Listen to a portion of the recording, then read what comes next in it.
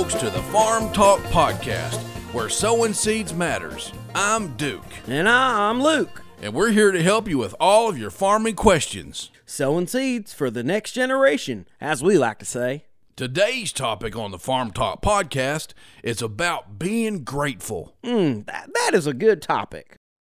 You know, I thought so myself. This topic comes from personal experience. You see, recently, I had me a pity party.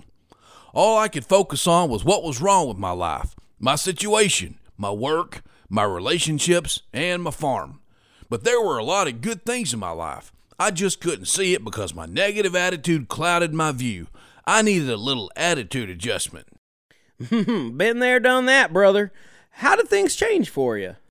Well, I read about how the Israelites got into the habit of complaining after they left the slavery of Egypt. God had done so much for them, but they just focused on what they didn't like about their situation. They complained about everything, especially food. Oh, yeah. But didn't God give them food?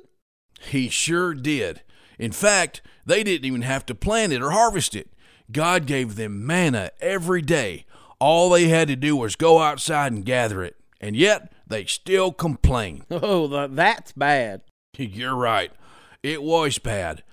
But then, when I read it, I realized I was acting just like those complaining Israelites. The Holy Spirit convicted me of my sin and then showed me what I needed to change. Well, that is great. How did you change your attitude? Well, I formed a little list entitled Attitude of Gratitude, and I listed everything I was grateful for. Wow, everything? That must be a pretty long list. It is. But I'm still working on the list, because the more I recognize the things for which I'm thankful, the more things I see that I'm thankful for. Wait, what? The more I recognize the things for which I'm thankful, the more things I see what I'm thankful for. Oh, I get it. And that's why I've lined up several callers today. I want them all to start their own attitude of gratitude list. They're going to share with us what they're thankful for. Cool, but can I go first? Sure, Luke. I'm thankful for our farm, where we learn so many good lessons about life and faith.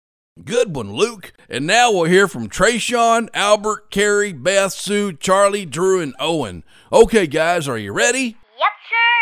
Yeah. Yes, sir.